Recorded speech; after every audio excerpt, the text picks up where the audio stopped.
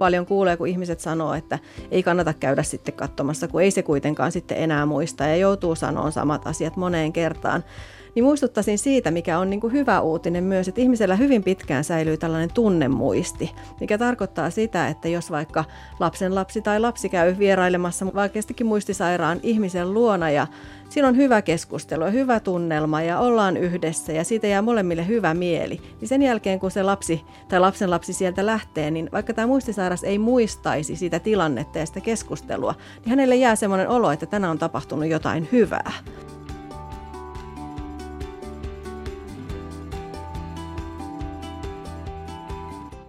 Nyt kuullaan hyviä uutisia vanhenemisesta. Minä olen Pia Sivunen ja haastattelen tässä podcast-sarjassa tutkimuskeskus Kerekin asiantuntijoita.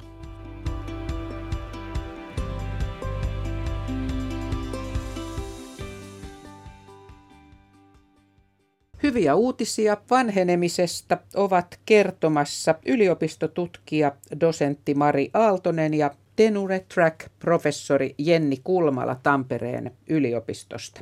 Aiheinamme ovat aivoterveys ja muistisairauden kanssa eläminen.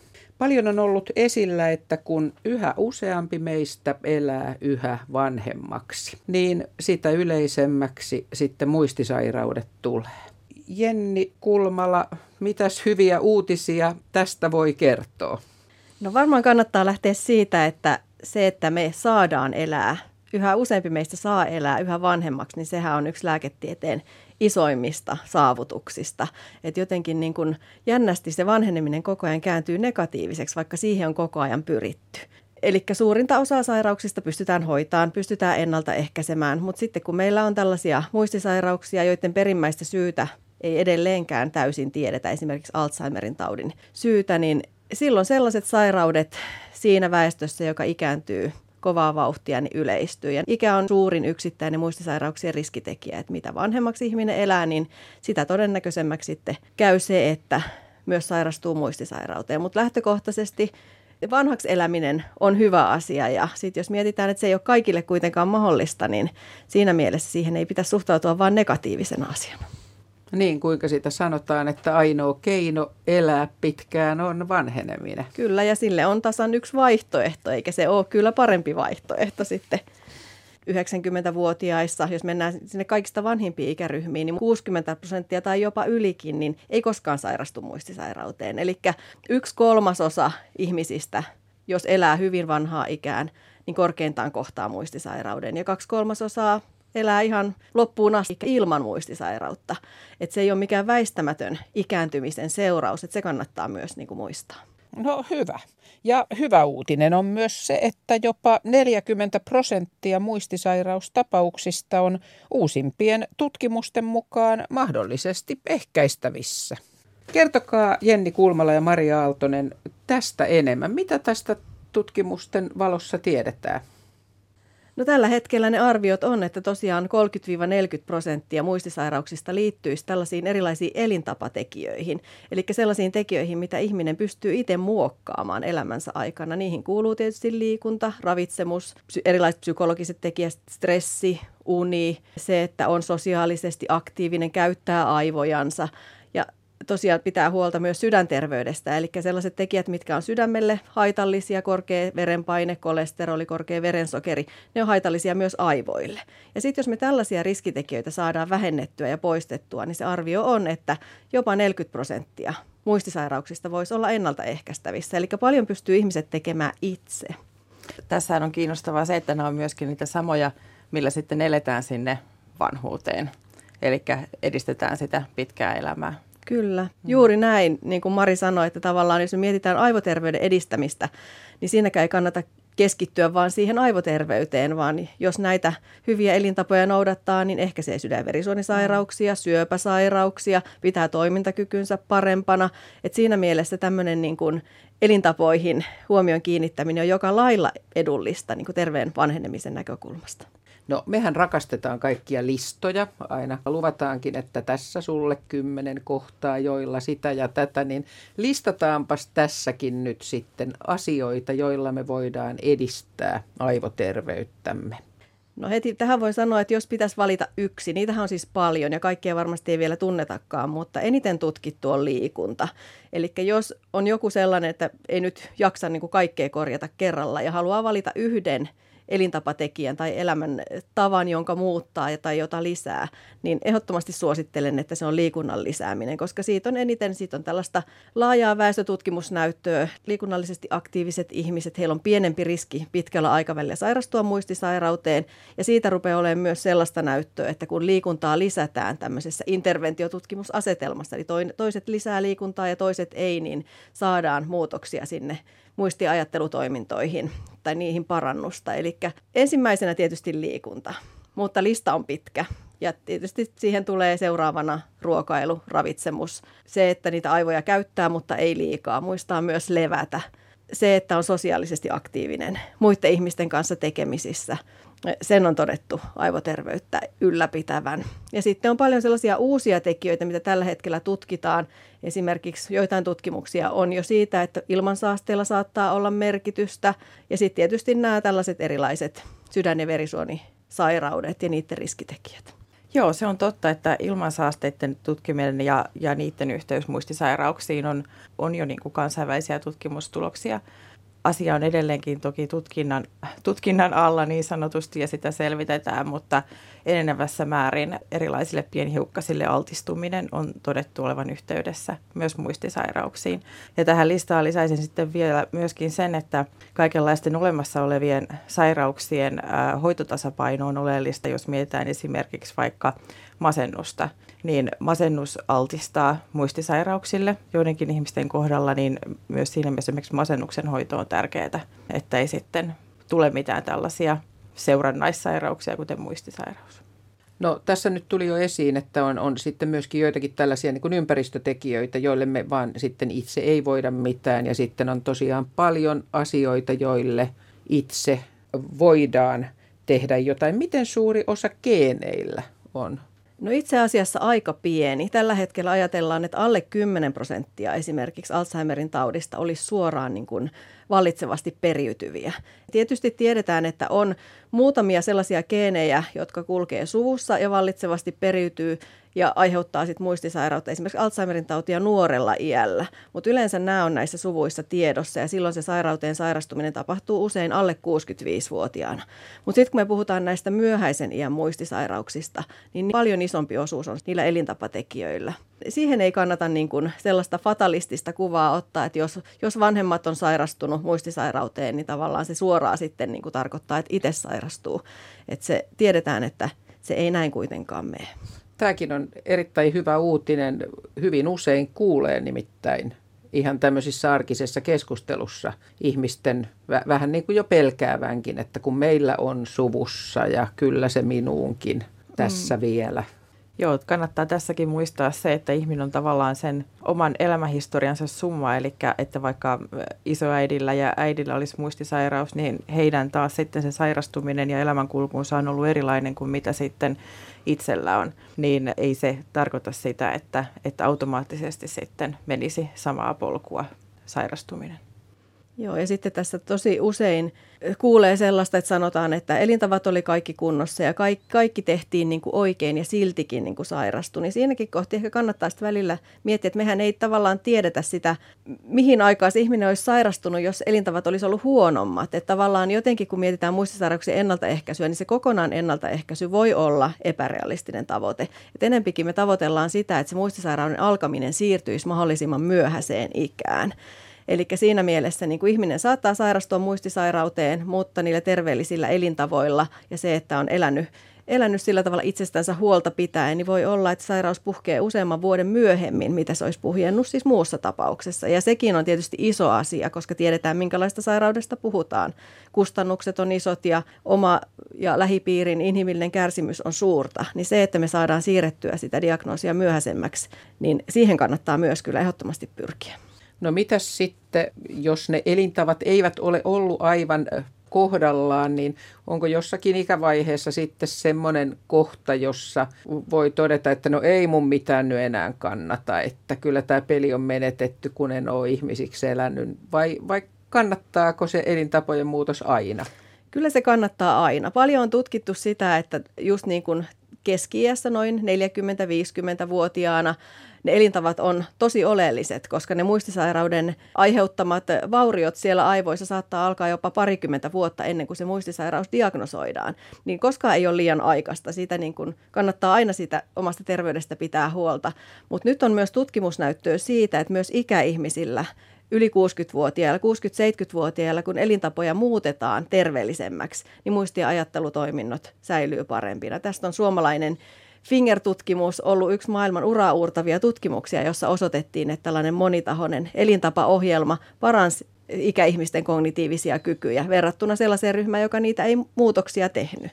Ja selkeästi näyttää, että kannattaa. Ja nyt tällä hetkellä tutkitaan myös sitä, että miten sitten, kun on jo saanut muistisairausdiagnoosin, on varhaisen vaiheen muistisairaus, niin millä tavalla elintapoja muuttamalla voidaan siinä vaiheessakin vielä toimintakykyä ja sitä päivittäistä elämää parantaa. Niitä tuloksia on vielä aika vähän, mutta että ehdottomasti niin kuin ainakin siihen asti, ennen kuin se muistisairaus on puhjennut ja vielä sen jälkeenkin, ainakin se elämänlaadun ylläpitämisen kannalta.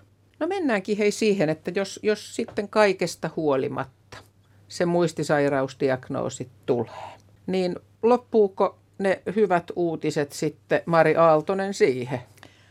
Ei kyllä lopu.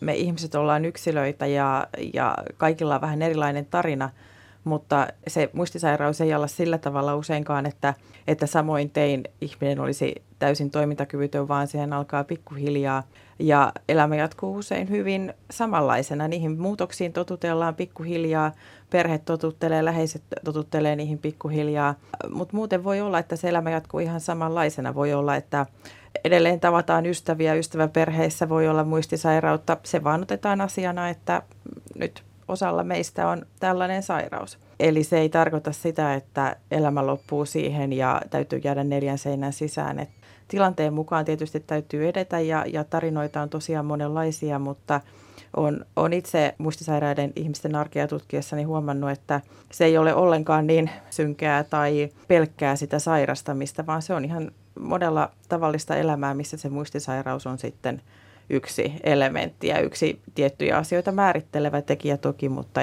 ei koko elämää määrittelevä. Täyttä elämää vai selviytymistä tutkimus antoi tietoa muistisairaiden ja heitä hoitavien omaisten kokemuksista. Mari, minkälaisia kokemuksia siellä nousi esiin? Hyvin monenlaisia kokemuksia, että kuten tuossa aikaisemmin sanoin, niin ihminen ja pariskunnat ja perheet on historiansa summia, eli se sairastumisvaihe, miten sitä eletään ja miten siihen suhtaudutaan, niin usein rakentuu siihen, että miten sitä elämää on eletty aikaisemmin. En tarkoita pelkästään nyt elintapoja, vaan ihan sitä, että millaisia sosiaalisia verkostoja ja toimintatapoja ihmisillä on, harrastuksia ja millaisista asioista nauttii ja näin poispäin, niin se vaikuttaa siihen elämään silloinkin, kun sitten se sairaus on tullut sinne. Et en sano, että ei olisi ongelmia, monilla ihmisillä kyllä on, mutta kyllä siinä arjessa on paljon hyvääkin ja hyvät asiat jatkuu edelleen sairastumisesta huolimatta. Millaisin keinoin voi jotenkin edesauttaa sitä, että ne hyvät asiat nousis elämässä enemmän esille? No, jos nyt en mene enempää näihin elintapa-asioihin, mistä Jenni tuossa jo puhukin, vai jos puhutaan ylipäätänsä niin kuin näistä elämän muunlaisista ulottuvuuksista, niin esimerkiksi tämmöinen siis sosiaalisten suhteiden ylläpitäminen, että jos niitä on ollut aikaisemmassa elämässä, niin niitä on helpompi ylläpitää sitten myöskin muistisairauden myötä. Mutta toki on tilanteita, mitä osa minunkin haastateltavista kertoo, että sitten että osa ihmisistä kaihtaa sitä tilannetta, kun joku on sairastunut ja saattaa tuttavia sitä kautta kadota, mutta sitten taas toisaalta, jos esimerkiksi osallistuu aktiivisesti erilaisten järjestöjen toimintaan, vaikkapa Muistiliiton toimintaan, niin sieltä sitten saattaakin löytyä uusia ystäviä ja uudenlaisia verkostoja. Eli jos pystyy pitämään sillä tavalla niin kuin olemaan avoimin mielin asioiden suhteen, niin minun näkemykseni mukaan se auttaa kyllä. Se on toki vaikeampaa, jos ei ole aikaisemmassa elämässään ollut kovinkaan sosiaalinen tai halunnut olla aktiivinen, niin sitten se on vaikeampaa aloittaa silloin vanhana. Mutta myöskään tämä ei ole semmoinen, että kaikilla pitäisi olla näin tai kaikkien elämä menee näin. Että sitten on myöskin ihmisiä, jotka vaikka elää pariskuntana kahdestaan sen muistisairauden kanssa ja siinä on tietynlaisia haasteita, mutta sitten toisaalta ollaan edelleenkin myös hyvin onnellisia. Eli se parisuhde ei pääty siihen, kun se diagnoosi tulee, eikä se muu elämä pääty siihen, kun se diagnoosi tulee.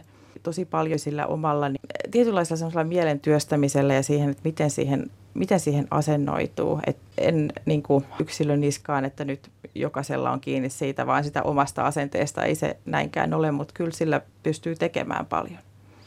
Joo, ja tässä niin kuin Mari sanoi, niin tässä tietysti on tärkeää aina muistaa se, että tässä puhutaan sairaudesta, joka on niin kuin monellakin aika hitaasti etenevä. Ja siinä vaiheessa, kun Suomessa on sillä tavalla hyvä tilanne, että diagnoosit saadaan aika varhaisessa vaiheessa, niin se, että ihminen saa muistisairausdiagnoosin, niin sehän ei siinä hetkessä tarkoita niin kuin juurikaan mitään. Voi olla, että seuraavat 10-20 vuotta on vielä oikeinkin hyvää elämää tietyillä rajoituksilla ja ehkä siihen arkeen ja toimintakykyyn vähitellen enempi ja enempi tarvitaan tukea, mutta tämä ei ole sellainen, niin kuin vielä on sellaista leimaa, että ihminen on dementikko tai dementoitunut, kun hän saa muistisairausdiagnoosin. Ja tämä on tietysti semmoinen sananakin semmoinen, mitä niin kuin pitäisi tällä hetkellä välttää. Ja jos me puhutaan dementiasta, niin sehän tarkoittaa muistisairauden sitä niin kuin vaikeaa aihetta, jossa ihmisen toimintakyky on selkeästi heikentynyt. Eli se, että ihminen saa Alzheimerin tautidiagnoosin, niin suurin osa heistä ei ole dementoituneita, vaan he on vielä hyvinkin toimintakykyisiä ja sitten se toimintakyky vähitellen tämmöisellä etenevällä sairaudella kyllä laskee, mutta että siinä vaiheessa vielä elämää pystyy jatkamaan hyvinkin niin kuin hyvänä ja just niin kuin Mari sanoi, niin varmasti pitkäänkin ja sopeuttamaan toimintoja elämään tosi onnellista ja hyvää elämää. Entäs sitten muistisairaan läheisten, esimerkiksi lasten ja muiden siinä lähellä olevien, niin minkälainen rooli heillä voi olla? Mitä he voi tehdä sen sairauden eri vaiheissa sen hyvän elämänlaadun säilyttämiseksi? Sanotaanko nyt näin, että ei tietenkään ole sellaista kaikille sopivaa roolia. Osa ihmisistä haluaa ottaa enemmän osaa kuin toiset, mutta kyllähän läheiset on tosi tärkeitä. Lapset on tärkeitä, jos heitä on, ja puoliso on ehkä sitten se kaikkein tärkein. Eli siinä kohtaa sitten, kun se toimintakyky rupeaa heikkenemään, niin se puoliso usein sitten on siinä tämmöisen tietynlaisen asianajajan roolissa. Se voi olla raskasta, ja etenkin siinä kohtaa, jos muistisairaus on pitkälle edennyt sillä omalla kumppanilla, ja sitten toisaalta, jos sosiaali- ja terveyspalveluja tai tukipalveluja on vaikea saada tai on vaikea tietää, mistä niitä löytää, niin siinä voi omainen kyllä kuormittua. Että se on semmoinen paikka, että silloin jos on esimerkiksi hyvä ja motivoitunut muistihoitaja tai joku muu tällainen ammattilainen, joka voi sitten järjestää tukea ja apua, niin se on tosi tärkeää. Mun kokemukseni on se, että aika moni vanhemmista ihmisistä, ainakaan täällä Suomessa, niin ei ole ihan hirveän innostunut pyytää apua lapsiltaan, koska se tunne tulee siitä, että no lapsilla on muitakin tekemistä ja omat lapset ja ettei halua olla vaivoiksi. Mutta kyllä lapset sitten taas mielellään auttaa ja haluaa osallistua ja antaa sitä tukea sille sairastuneille vanhemmille, että se tuki voi olla vaikka sitä, että lapsenlapset käy auttamassa pappaa laittamaan puhelimen toimintaan tai auttaa nettipankin kanssa tai jotain tämmöisiä ihan arkisia pieniä asioita, mitkä muistisairauteen sairastuneille voi olla tosi vaikeita jo, mutta taas sitten helppoja niille, jotka on terveitä ja näin. Ja sitten jos me mietitään, sitten kun se sairaus etenee ja sitä vaikeampaa vaihetta, niin semmoinen kannattaa muistaa, että kun paljon kuulee, kun ihmiset sanoo, että ei kannata käydä sitten katsomassa, kun ei se kuitenkaan sitten enää muista ja joutuu sanomaan samat asiat moneen kertaan, niin muistuttaisin siitä, mikä on niin kuin hyvä uutinen myös, että ihmisellä hyvin pitkään säilyy tällainen tunnemuisti, mikä tarkoittaa sitä, että jos vaikka lapsenlapsi tai lapsi käy vierailemassa vaikeastikin muistisairaan ihmisen luona ja siinä on hyvä keskustelu ja hyvä tunnelma ja ollaan yhdessä ja siitä jää molemmille hyvä mieli, niin sen jälkeen kun se lapsi tai lapsenlapsi sieltä lähtee, niin vaikka tämä muistisairas ei muistaisi sitä tilannetta ja sitä keskustelua, niin hänelle jää semmoinen olo, että tänään on tapahtunut jotain hyvää. Ja tavallaan se on iso asia. Ja sitten taas toisinpäin, jos sinne menee omainen tai lapsenlapsi ärtyneenä ja taas pitää vastailla monta kertaa ja ei se kuitenkaan niin siitä jää molemmille, myös sille muistisairaalle, sellainen olo, että tänään on tapahtunut jotain ikävää, vaikka ei hän edelleenkään muista, että mitä on tapahtunut tai kuka on käynyt. Niin tämmöisen ehkä niin kuin muistuttaminen, että siellä niin kuin vierailut ei ole turhia ja niistä kannattaa tehdä mahdollisimman hyviä, koska niillä on kuitenkin iso elämänlaatua lisäävä tekijä, kun siitä jää hyvä mieli. Siitä voi olla siihen hoidon helpottamiseen apua ja siihen, että se arki sujuu siellä paremmin, kun siitä on jäänyt se hyvä tunne. Eli siinä mielessä, niin kuin jos puhutaan sitä vaikeimmasta vaiheestakin, niin ehdottomasti kannattaa pitää yhteyttä ja pyrkiä niin kuin suhtautumaan siihen ihmiseen ihmisenä edelleenkin. Tosi tärkeä huomio, mitä sanoit tuossa. Jenni Kulmala ja Maria Aaltonen, mitä se, että te olette tutkinut muistisairauksia, on teille opettanut? Kyllä se varmaan tuli siellä sillä tavalla, että jotenkin muistisairaiden mukaan ottaminen edelleen tähän niin kuin yhteiskuntaan ja rakennetaan sellainen yhteiskunta, jossa tavallaan vaikka tällainen sairaus on, mikä on niin kuin nyt fyysinen sairaus kohdistuu aivoihin ja sillä tavalla niin kuin pelottava, koska se siihen ihmisen niin kuin identiteettiin ja sellaiseen vaikuttaa ja muokkaa sitä käyttäytymistä, niin siitä huolimatta se on fyysinen sairaus, johon pitäisi suhtautua samalla lailla kuin syöpäsairauksiin ja sydän- ja verisuonisairauksiin. Että se on parantumaton, etenevä, krooninen sairaus, mutta siitä huolimatta ihminen pysyy ihmisenä ja siihen pitää suhtautua muunakin kuin se sairaus edellä. Että ihminen saattaa elää muistisairauden kanssa, mutta hän ei ole niin kuin pelkästään muistisairas ihminen. Joo, ja mun täytyy lisätä se, mitä mä itse mietin tuossa aamulla ennen kuin mä lähdin tänne, oli se, että mä olin tosiaan aloittanut työurani sairaanhoitajana ja silloin olin töissä tämmöisellä, mitä kutsuttiin silloin vuodeosastoksi, kai niitä vieläkin sanotaan sellaiseksi, mutta joka tapauksessa siis osastoilla, joissa on juuri näitä kaikkein viimeisimmän vaiheen dementiaa sairastavia ihmisiä ja silloin ajatukseni kyseisistä sairauksista oli varsin negatiivinen ja sellainen, että kauheata, jos tollaisen saa tai kauheata, jos omat vanhemmat saa. Mutta nyt sitten, kun on tehnyt näitä tutkimuksia ja on seurannut enemmän sitä niin kuin muistisairauden polkua nimenomaan sieltä varhaisesta vaiheesta, joka tosiaan voi jatkua pitkäänkin. Ja varmaan lääkitykselläkin on siinä sitten merkityksensä, että jos aloittaa lääkityksen ajoissa, niin sitä pidempään voi sitten elää siinä niin kuin hyvin lievillä oireilla. Niin mun oma käsitykseni on muuttunut paljon positiivisemmaksi ja mä oon siitä kyllä hyvin iloinen itsekin, että on muuttunut se oma käsitys siitä, että on tullut semmoinen tunne, että no, eihän toi nyt sitten niin kauheata ole, että okei, loppuvaihe voi olla vaikea, mutta tosiaan se voi olla hyvin pitkään kuitenkin hyvin täyspainosta elämää, että oma niin kuin tunne asiasta on muuttunut paljon myönteisemmäksi. Kiitos Maria Aaltonen ja Jenni Kulmala. Hienoa kuulla hyviä uutisia vanhenemisesta.